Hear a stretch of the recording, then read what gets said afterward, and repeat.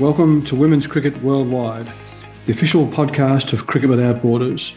My name is Ken Jacobs, and over the coming weeks, I look forward to bringing you some wonderful interviews with people involved in women's cricket, both locally and from around the world.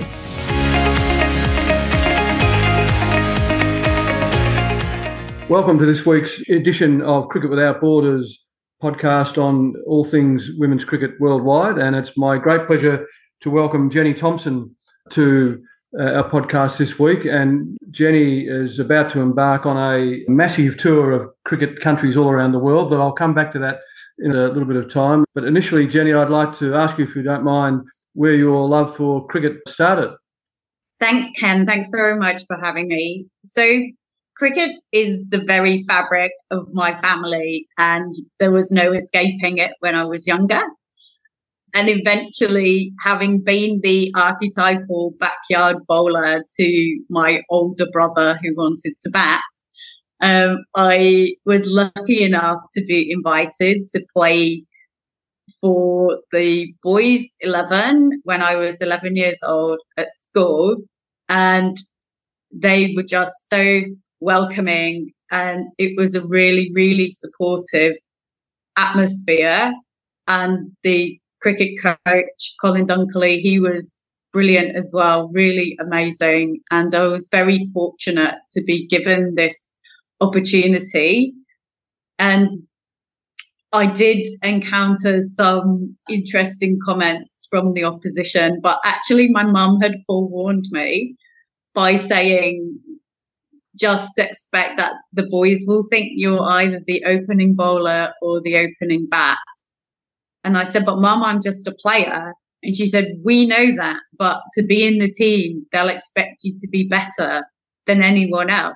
And it was, I just could not understand what she meant, but she was absolutely right. But even, the opposition, they were fine ultimately, because it's just what you do on the pitch.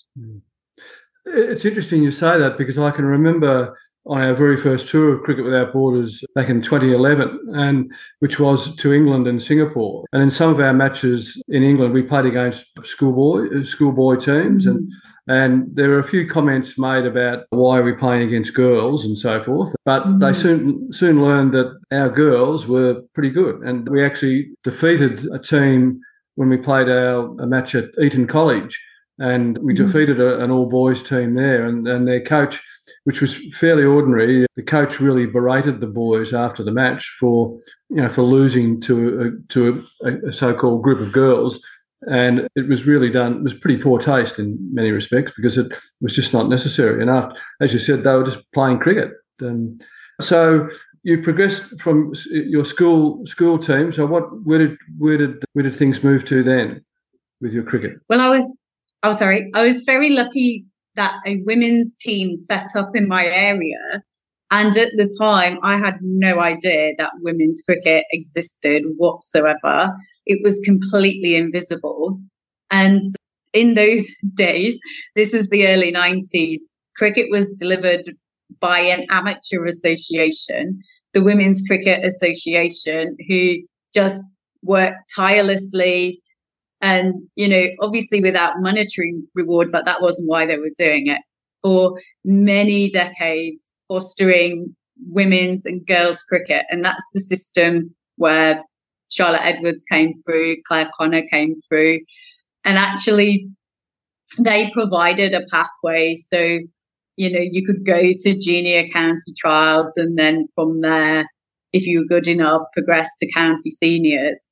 And actually, just to illustrate how invisible women's cricket was back in those days, I was bowling at some junior England trials, and I beat someone's edge twice. Then I caught their edge, and there was such a fuss made. I knew I must have done something, but I didn't realise who I'd got out. And even when they told me who I'd got out, and the fact that she'd been playing for England for 2 years, I still didn't know who she was. And it was Charlotte Edwards. Goodness. And of course, everybody knows Charlotte Edwards now. Yeah. And as a measure of progress, about 10 years later, because again, women's cricket, it's taken a long time to get any kind of visibility or women being your idols or household names. My friend and I celebrated one time that he emailed me and he said, look, Charlotte Edwards is the answer in a Guardian crossword. And we thought, women's cricket has arrived. It's arrived. That was our sort of yardstick. Fantastic. In the early 2000s. So you then went to university and did a double degree in English literature and management studies. So were you playing cricket when you were at university?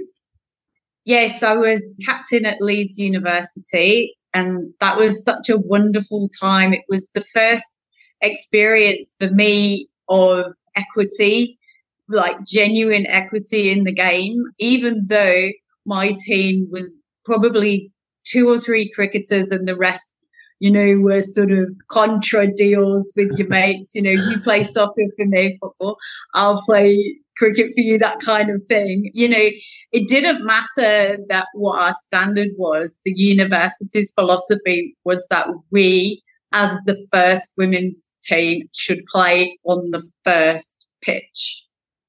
And prior to that, I'd been always used to, in women's cricket, being relegated to the second or third pitch. So that was interesting. And then through that, I also played for British universities, which, any cricket any time is always a great experience and always an opportunity to learn. So you were well and truly hooked on the game of cricket by then. Absolutely. It's just such a character building game, and it's got that lovely length of time that you've got to really connect with people, and it's so much fun on the pitch, and just the challenge of trying to improve your game all the time is, it's a really, really good challenge and really fun.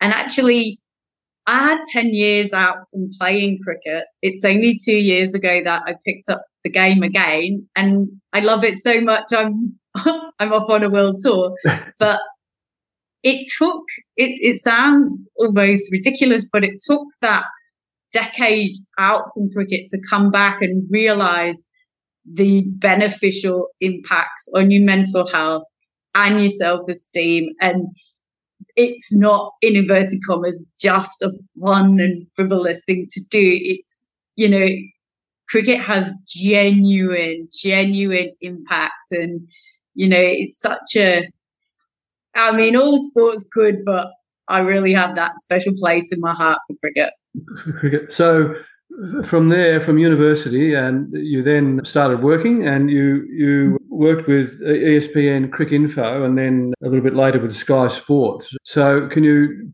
tell us a little bit about your journey there? Sure. So Sky Sports was first, and I was sort of behind the scenes across a lot of different sports, which was really good. And I had some time in the cricket department in production, which was really interesting. But for me, I've always been interested in the written word. So when the opportunity came up to join Cricinfo, I could not refuse. It was a wonderful opportunity, and I was covering both men's cricket and women's cricket. And it was interesting with men's cricket in that you could assume a lot of prior knowledge from the readers. So you were able to be a little bit more entertaining and fun in some ways. So I was actually the first woman to commentate on Test match cricket worldwide. But I didn't realize that at the time, or I didn't pay much heed to it. But I think, in retrospect, anything like that just gives the example that other people can do it if they want. For me, I just wanted to do it. And similarly with women's cricket, with Cricinfo, the strapline being the complete cricket website, to me it was very important to grow the women's coverage and do it fully in depth. But that was more of a kind of, in some ways, informational role and advocacy role, because I really wanted to get some change in the women's game. And, the needle was moved a little bit in my time. But I must say, I find it quite funny that hold on. Sorry, I just got a message on the Yes. about Zoom. I did too. So we haven't got too much time remaining. So if you don't mind, we might just jump ahead and to the main reason. Well, I was happy, obviously, to talk to you, but the main reason is to talk to you a little bit more about Her World Cricket Tour that you're undertaking next month. In a few days' time, you're off, which is sort of quite remarkable. And just for people to understand, what you're looking to embark on is to play, coach and mentor women and girls in more than 50 countries around the world. Now, that's some mission that you've set yourself, Jenny. Can you just explain a little bit more about sort of why you're doing this and how long it's going to take, and a little bit more about about Her World Cricket Tour? Yes, absolutely. So it was something that I've been thinking about subconsciously for about 5 years. And then in the last 2 months, I thought, no, I'm going to go for this. So I hit the go button, and it's been go, go, go literally ever since. But it's very exciting, obviously. It's quite daunting, but, I love a challenge, and I love logistics, and I love cricket, and I love travel, and I love people, and I love trying to get any change that I can for women and girls. So if you put it all together, it's a great opportunity to go around the world and see the state of women's cricket, see if I can have an impact or help. And I won't know how I can help until I'm asked to help. And already I have been helping, and I haven't even left Adelaide yet. So I'm just really looking forward to it. And like you said, it should be between 50 and 60 countries at this stage. We'll see how it goes. And initially, I sort of ballpark for 2 years. But, as these things go, it's already going to be at least 3 years, I think, just to, really do it justice and just, take my time. Well, Cricket Without Borders are certainly looking forward to helping you down the track, and we've got a few ideas that we're discussing at the moment. We'll come back to you in due course about all of that. So I understand that you're also undertaking this sort of massive task with the support of the LBW Trust in Sydney. Can you tell us a little bit more about that, please?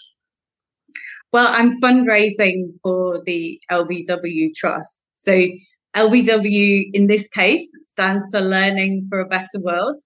And the idea behind it is to provide education in cricket playing developing nations. And I also understand that if you complete your ambitious task, it will create a world record. Is that correct? And playing cricket in the most number of countries by any single person, I'll say at one time, but in one consecutive period? By a woman. Yes. So I've just applied to Guinness to see if there's any ratification for a new category of Guinness World Record. So we'll see how that goes. But actually, in conceiving of this idea, I thought, I wonder if anyone has been crazy enough to attempt this before. So I Googled, and I found someone who, in some senses, is sort of twice as ambitious as me, in that his name is Jason Barry, and he played in the 90s. He went to 113 countries. And of course, how do you arrange that? He arranged it all by fax machine. Did he really? Yeah. Incredible. Yeah. So he's great. He's really been helping me with some guidance and, just some psychological support when I think this is really massive. What am I doing?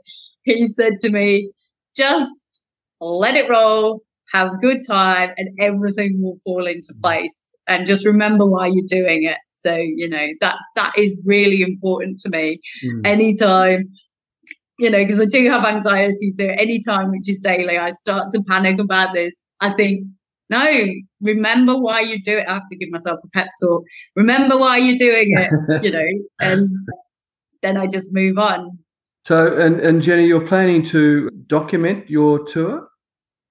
That's right. Yes. So I've set up a website, which will be in operation soon, herworldcrickettour.com, and I'll blog what's going on there. I've also got Insta and Facebook pages, and various publications are also interested in carrying articles as I go along. But a key factor for me will be my sort of personal diary, from which eventually I can, glean everything and put everything condensed down into a lovely edited book one day. It sounds wonderful and very ambitious, I must add. But in the remaining time that we have, and you mentioned that you're leaving from Adelaide, and yes, we didn't touch on that intervening period between London or England and Adelaide. So you've been in Adelaide for the last decade or so? Yes, 15 years now. It's gone so quickly. And what have you been doing there? So I was working for the government for 12 years of that, for the last 4 premiers, including the current one, Peter Malinauskas. And prior to that, I got the transfer with Cricinfo. So I worked for them for a few years, and then I did some freelance writing for a few years as well. As well as playing cricket, of course. As well as playing cricket in the initial stages. And then I had the decade off, during which time I played hockey, which was really fun. I really like hockey as well. But, like I say, you always come back to cricket. So 2 years ago, and here we are. I understand you've been a very successful grant applicant for cricket clubs and hockey clubs, and since you've been in Adelaide, and been successful in helping them secure significant funding for developments at the clubs. Yeah, that's right. We're lucky, I think, in Australia to have so much government support available, local councils, state and federal governments. And, it's across all 3 tiers of government that I've been involved in being successful with getting, female change room facilities via an entire new club room build for hockey, and, equipment grants and a new flips pitch mat. That's not easy to say, for the juniors at one of my cricket clubs, and I just think investment in sport is just so beneficial for the community. It's vital for a community well-being, and I would love any dollar in our government budgets to go towards sport, always.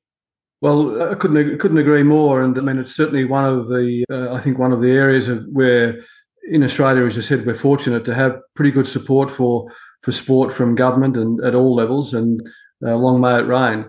As we're running close to time, Jenny, so as we wind up, on behalf of everyone at Cricket Without Borders and everyone who might be listening in, wish you all the very best on Her World Cricket Tour and your ambitious task, and we look forward to following you on social media and with your blog and learning more about how you're going, and as I said, down the track we'll have some further discussions about how Cricket Without Borders are planning to help you more on your trek around the world. So thank you very much for joining us, and it's been a great pleasure to have you. Thank you so much, Ken, and thanks to Cricket Without Borders as well. I really appreciate your ongoing support. Thank you. Thanks, Jenny. Thank you very much indeed. Thank you very much for tuning in to another episode of our Cricket Without Borders podcast. Please make sure you follow the show in your podcast app so that you don't miss an episode. Or please follow us on social media or on our website www.cricketwithoutborders.com.au. Thank you, and look forward to tuning in for our next episode.